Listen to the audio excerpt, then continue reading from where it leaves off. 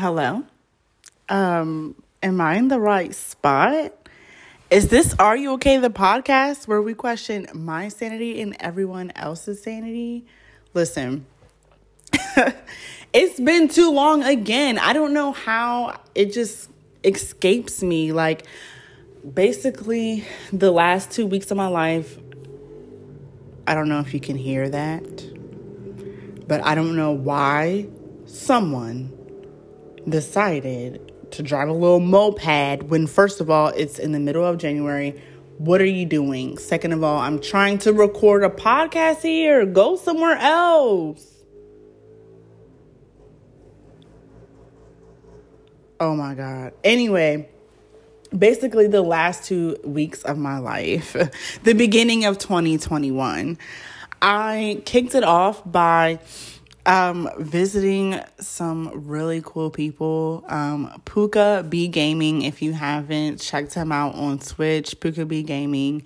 It's like my best friend at this point. Like, I'm not gonna get emotional about it, but like, I love him. And I went to Florida, visited him. We went to Disney. It was an amazing time. I was also there with Sergey and Me Shark, and I just loved it. My plan was, cough, cough, because now I'm going to shade you guys, because although I love you, I'm like, what the fuck? But we were supposed to record an episode of my podcast. That didn't happen. So that's why last week there was just no episode. And then I feel like there was another week in between that. And then I was just like, I'm not really feeling it. Like, I got to get back in the groove of now being home from vacation. But now I'm back. And I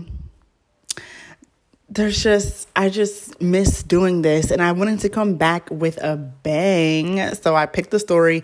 Once again, I didn't read it, but I read the title, and anything serial killer, I'm for it. Speaking of serial killer, Netflix has the Night Stalker documentary, I guess, about Richard Ramirez. If you haven't already heard the very first episode of my podcast, I think, or the second one, called Tell Richard the Devil is a Lie. It's all about Richard Ramirez, and if you haven't listened to it, then you would know that he was the serial killer who got me into true crime and serial killers in general. Like, as scary as it would have been to wake up and see him, I just love his story. And I love that the citizens of California were the ones who captured him and not the police. But if you want to know that, you gotta listen to that episode. But I'm gonna read a story. This story is called I Met a Potential Serial Killer in His Home for Work.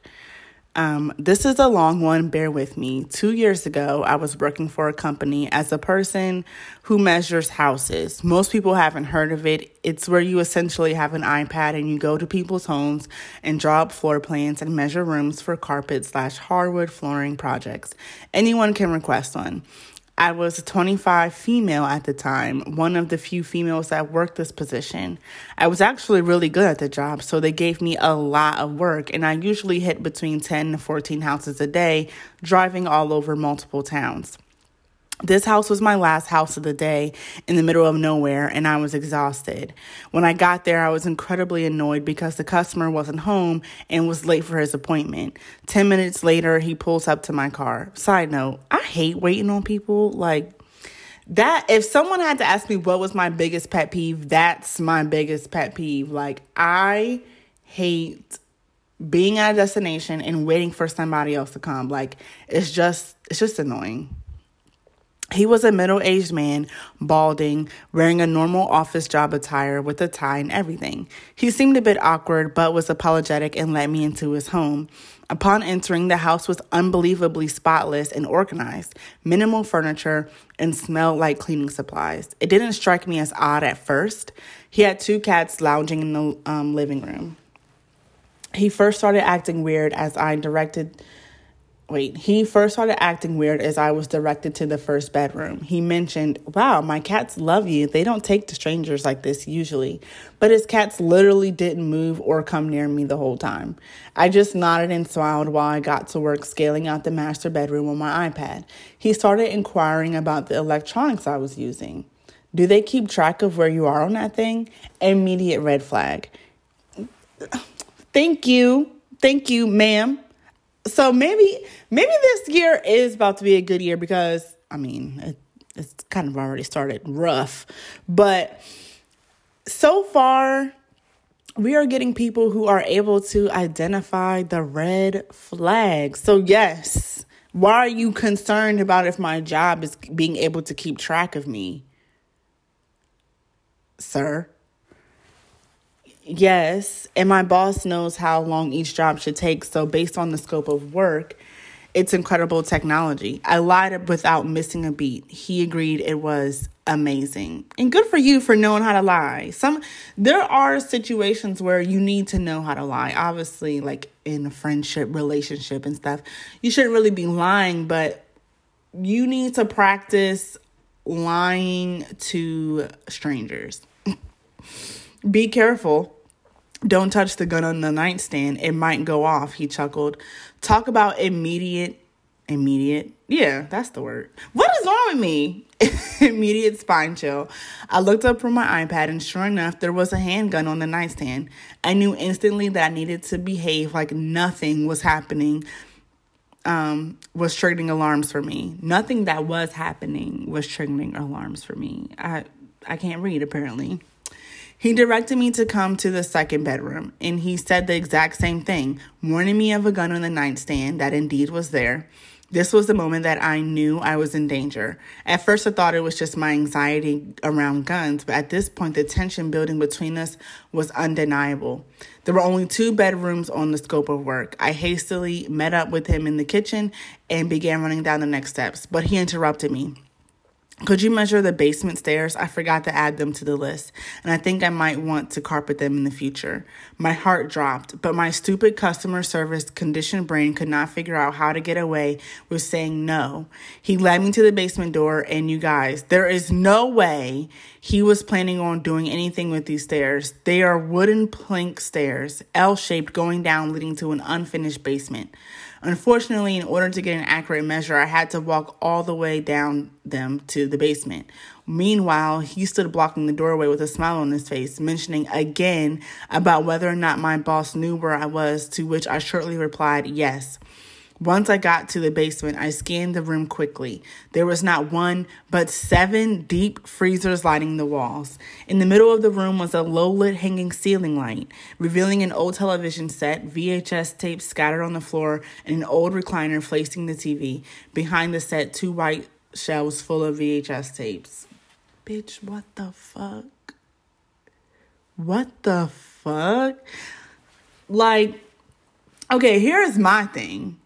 Did he know? So I'm wondering, when he put in this request for you to measure his rooms, did he know it was going to be you? Like, did he know it was going to be a female? Because I feel like I'm just wondering, how do serial killers like really pick who they're going to kill? Because this seems like it just would have been a random person. Like, if this was a man, would you be on the same weirdness? Or is it because it's a girl and she's by herself that you're now wondering people are going to know where she is? Which is like, eventually, hopefully, someone will put the pieces together that this is my last destination. But I guess at the same time, by the time they put those pieces together, it's like too late.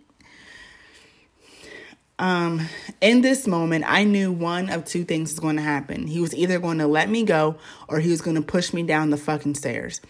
I held my breath, put a smile on my face in an attempt to act my way out of the situation, and began to climb the stairs. All I could hear was my heartbeat in my ears. He was still blocking the door, no smile this time. As I got about to the 5th step from the top, I felt him hesitate, which made me hesitate as well. You could cut the tension with a knife, and I finally understood that expression To my absolute shock and relief, after 4 seconds, he stepped aside. I made a beeline towards the front door, not saying a word when he stopped me again, saying, "Oh, before you go, won't you give my cats a treat? They loved you so much." He was holding a bag of cat treats. I quickly gave his cats a treat, thanked him, and practically ran out of the house and definitely ran to my car. The second I got out of his driveway, I had the most intense panic attack and cried. I tried to call my boss, but I was in the dead zone.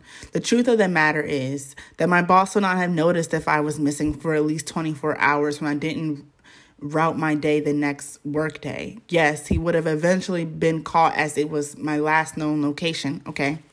That's what I thought. But I would have been long dead, which is also what I thought. Like, he would have been caught, but it just would have been too late. You know what I mean?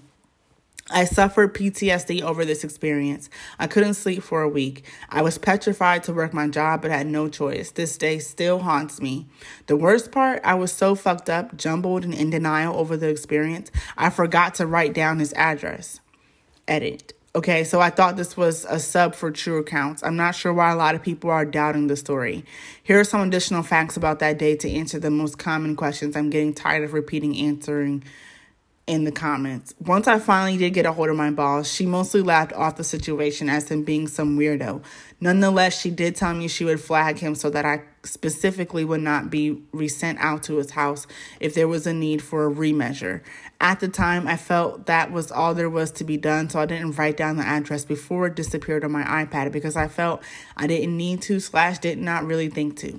A couple months later, I did try to find the information because I started feeling like maybe I should inform the police, but no matter who I called, since I was not sure of the exact day, I could not get the info. Additionally, I was working 40 hours a week, hitting 10 to 14 houses a day. No way could I look in my Waze history to find the address after a couple months. For what it's worth, once I was out of the dead zone, I also called my boyfriend and immediately went to his house for comfort. He witnessed the immediate aftermath. All my friends have known this experience, and I was encouraged to write it here after a recent conversation about it. Thanks for reading, and thank you to everyone with the kind words of encouragement. I wish I could respond to all of you. What? Excuse me? So the first comment, you know what? I'm sick and tired of the fakery because the first comment is, it has come to my attention that OP's story has been stolen and narrated. Oh, the story I read is true, but I guess if you hear this same story on TikTok, it's stolen. OP's story is her story, and you cannot take it and narrate it elsewhere without their express about their permission, whatever.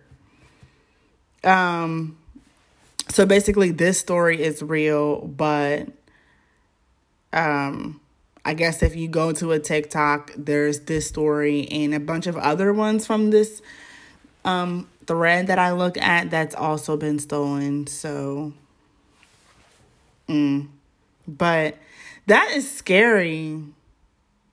My thing is this.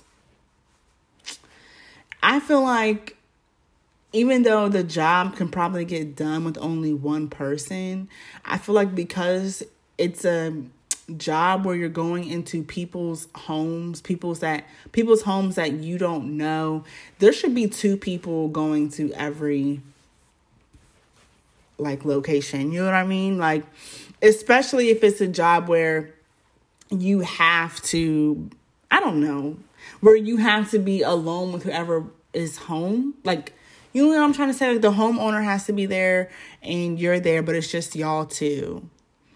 Most situations, that's probably okay, because if you're looking to get your floors redone, then that's one thing. But I feel like this, after this situation, there should be a new policy at that job where 2 people have to go on the run. And I mean, especially since he was flagged, I feel like if he was flagged, then maybe not on every run 2 people should go, but okay, we flagged this customer, so once you're flagged, 2 people automatically have to start coming to your house. You know what I mean? That kind of thing would hopefully eliminate some of that weird stuff. But I might have time for another story, but I wanted to read something else because reading that story got me interested in knowing about people who have actually had run-ins with a serial killer. Obviously, I've actually watched a YouTube video, which is by Soft White Underbelly. I don't know if you guys have heard of that, but Soft White Underbelly is basically a guy who interviews a bunch of people who are on crack, heroin, meth, people who are prostitutes, people who are rapists, people who are pimps, people who live in Appalachia. So if you don't know about that, it's basically people who are inbred. So he interviews a lot of people, basically, is what I'm trying to say. And I remember watching a video of his where he interviewed this prostitute, and she basically talked about how she had a run-in with a serial killer, but she had survived. I don't remember the serial killer's name. It's not one of the big ones, right? But it was still a serial killer. And it was one of those serial killers who knows how to pick their victims, basically meaning he preyed on sex workers, which I just don't understand why society still has this view about sex workers that I guess they want to quote unquote say it's in the line of duty, that something bad can happen to them.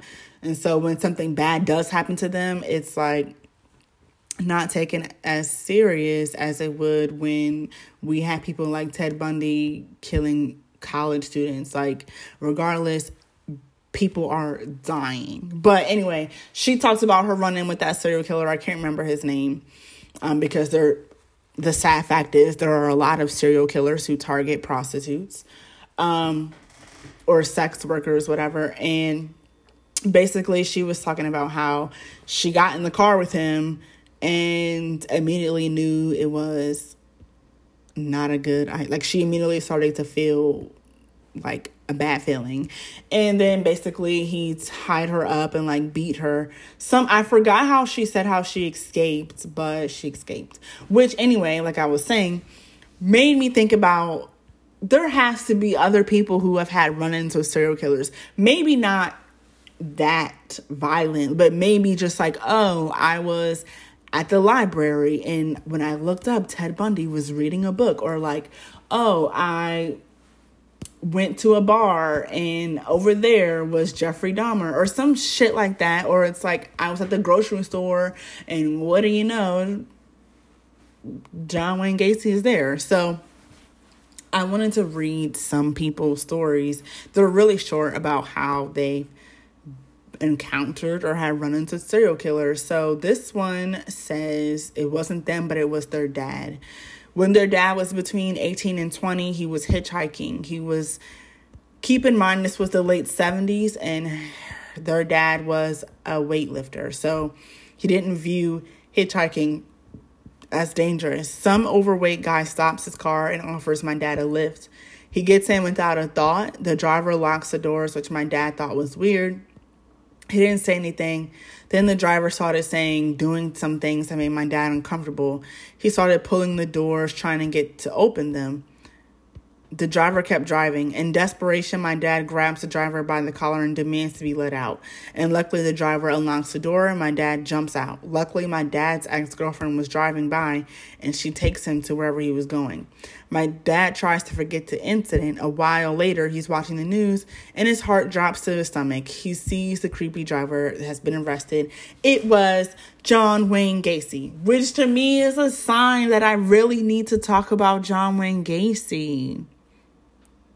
I want to so bad, but his story is long. Like, his story is long, meaning like there's so many little details that you just need to know. Like, I want to do his story so bad. Maybe the next episode I will. And like, I'm not bullshitting. Like, maybe the next episode I really will, because he has a good story. And I was trying to make it, like, I was trying to do his story on a day that would make sense. Like, what was the day he went to jail, or what was the day he died? But I feel like those are too far away from now. Let me see. When did John Wayne Gacy die? So he died in June, which I don't want to wait that long. So when did John Wayne Gacy get convicted? And then maybe we can see. So John Wayne, he was born in March. Excuse me, how many John Wayne Gacy's are there? Or maybe it's just John Wayne. I just want to know when he went to jail. Oh, so December 22nd. Well, god dang, I missed my window. No. Anyway, I don't care. I'm still going to do it next. I'm still going to do it the next episode because his story is really good. Maybe I'm just going to end this episode early. I don't really have much to say, and I don't really want to read another story because I'm not going to be able to read a story in 10 minutes. I don't think so. Unless it's like super, super, super short. Let me see. Let me see this one. Okay. Maybe. So this one is called Roommate's Cousin, Let's Never Meet Again. I don't know how long he was in my bed or why he was there. All I know is that he woke me up with a kiss, which I promptly wiped off with my hand. I was fully clothed, which hinted to me nothing had happened, but the buttons on my pants were undone. Okay. They kind of just got right into it. This is weird. And also warning, because I feel like it's about to get graphic. I don't know if they were undone the whole time or if he undid them. Under the sheets, I could see that my shirt was pushed up so he can put his hands on my waist and hold me close to him. I moved his hands off and he went back to sleep. I sat up in shock and caught a glimpse of his face. I asked him, "What are you doing?"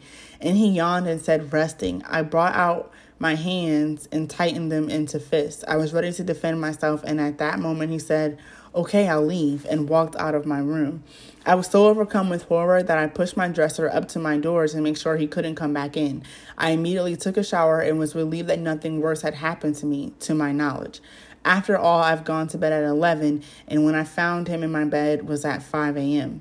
I had a weird dream that night, too. In that dream, I lived in a zoo, and the zookeeper was deliberately letting out every animal so that they could roam free. One of those animals was a tiger, and when it saw me, it immediately started trying to eat me, so I fought back. I was wrestling it. Then I lost, and as the tiger had me pinned down, it started licking me, and that was when I woke up to him kissing me. Ew. In my drunken stupor, I was fighting him.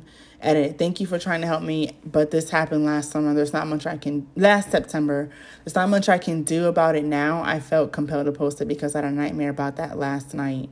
And even though it happened so long ago, I'm still scared he might be out there. I don't want justice at this point, just someone to listen. Why did I think I was assaulted? I'm too ugly and fat to be assaulted. I'm just seeking attention. What?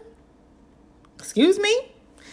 First of all, nobody's too fat or too ugly or too anything because all of those are objective things. Like, you can look like whatever and still be assaulted, because I just want to let y'all know, when people assault other people, it's not because of some sexual attraction. It's just some power thing. It's basically because, okay, speaking about, all I know is about serial killers. So I'm going to assume that if this is a serial killer logic, this is anyone's logic who's going to do some vile shit like that. Their logic really is nothing about the way you look, even though sometimes you do see that they have a targeted victim, like when they kind of look the same. But I think most of the time what happens is they already during puberty developed these like violent sexual fantasies. So it really doesn't have anything to do with how you look. It just really comes down to them living out their violent sexual fantasies. And they're going to do it regardless of who you are. Yeah, like I said, some of them may target blondes or brunettes, but some of them may target, us thick-em girls. So regardless of what you look like, you need to be careful. And whoever this weirdo was getting into bed with you, I think you did a good thing by putting a dresser or something in front of that door so he couldn't come in there. And I hope Since you said it was your roommate, I hope you told your roommate what the fuck happened. Even though the reason why you probably wrote that last line was because they were bullshitting and said some fucked up stuff to you about they would never do that to you because of the way you look. But fuck them. You experienced what you experienced. And I don't know why I'm talking like this person is ever going to listen to my podcast. But in case you do, there you go, girl. It got nothing to do with what you look like. It's just, if they're a weirdo, they're going to be a weirdo regardless. But like I said, next week, I'm going to do John Wayne. John Wayne might be a two-parter because, like I said, he has a long story. So I might do the first part up until he starts killing people.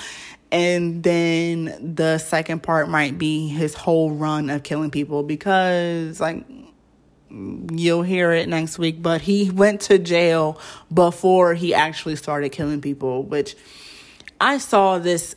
I'm going to leave it on this note. I saw this somewhat motivating meme. It doesn't have to apply to being a serial killer, but if you are in your 20s and you feel like you don't have it together, note that most serial killers don't start killing people until their 30s. So, basically, you don't have to shine in your 20s.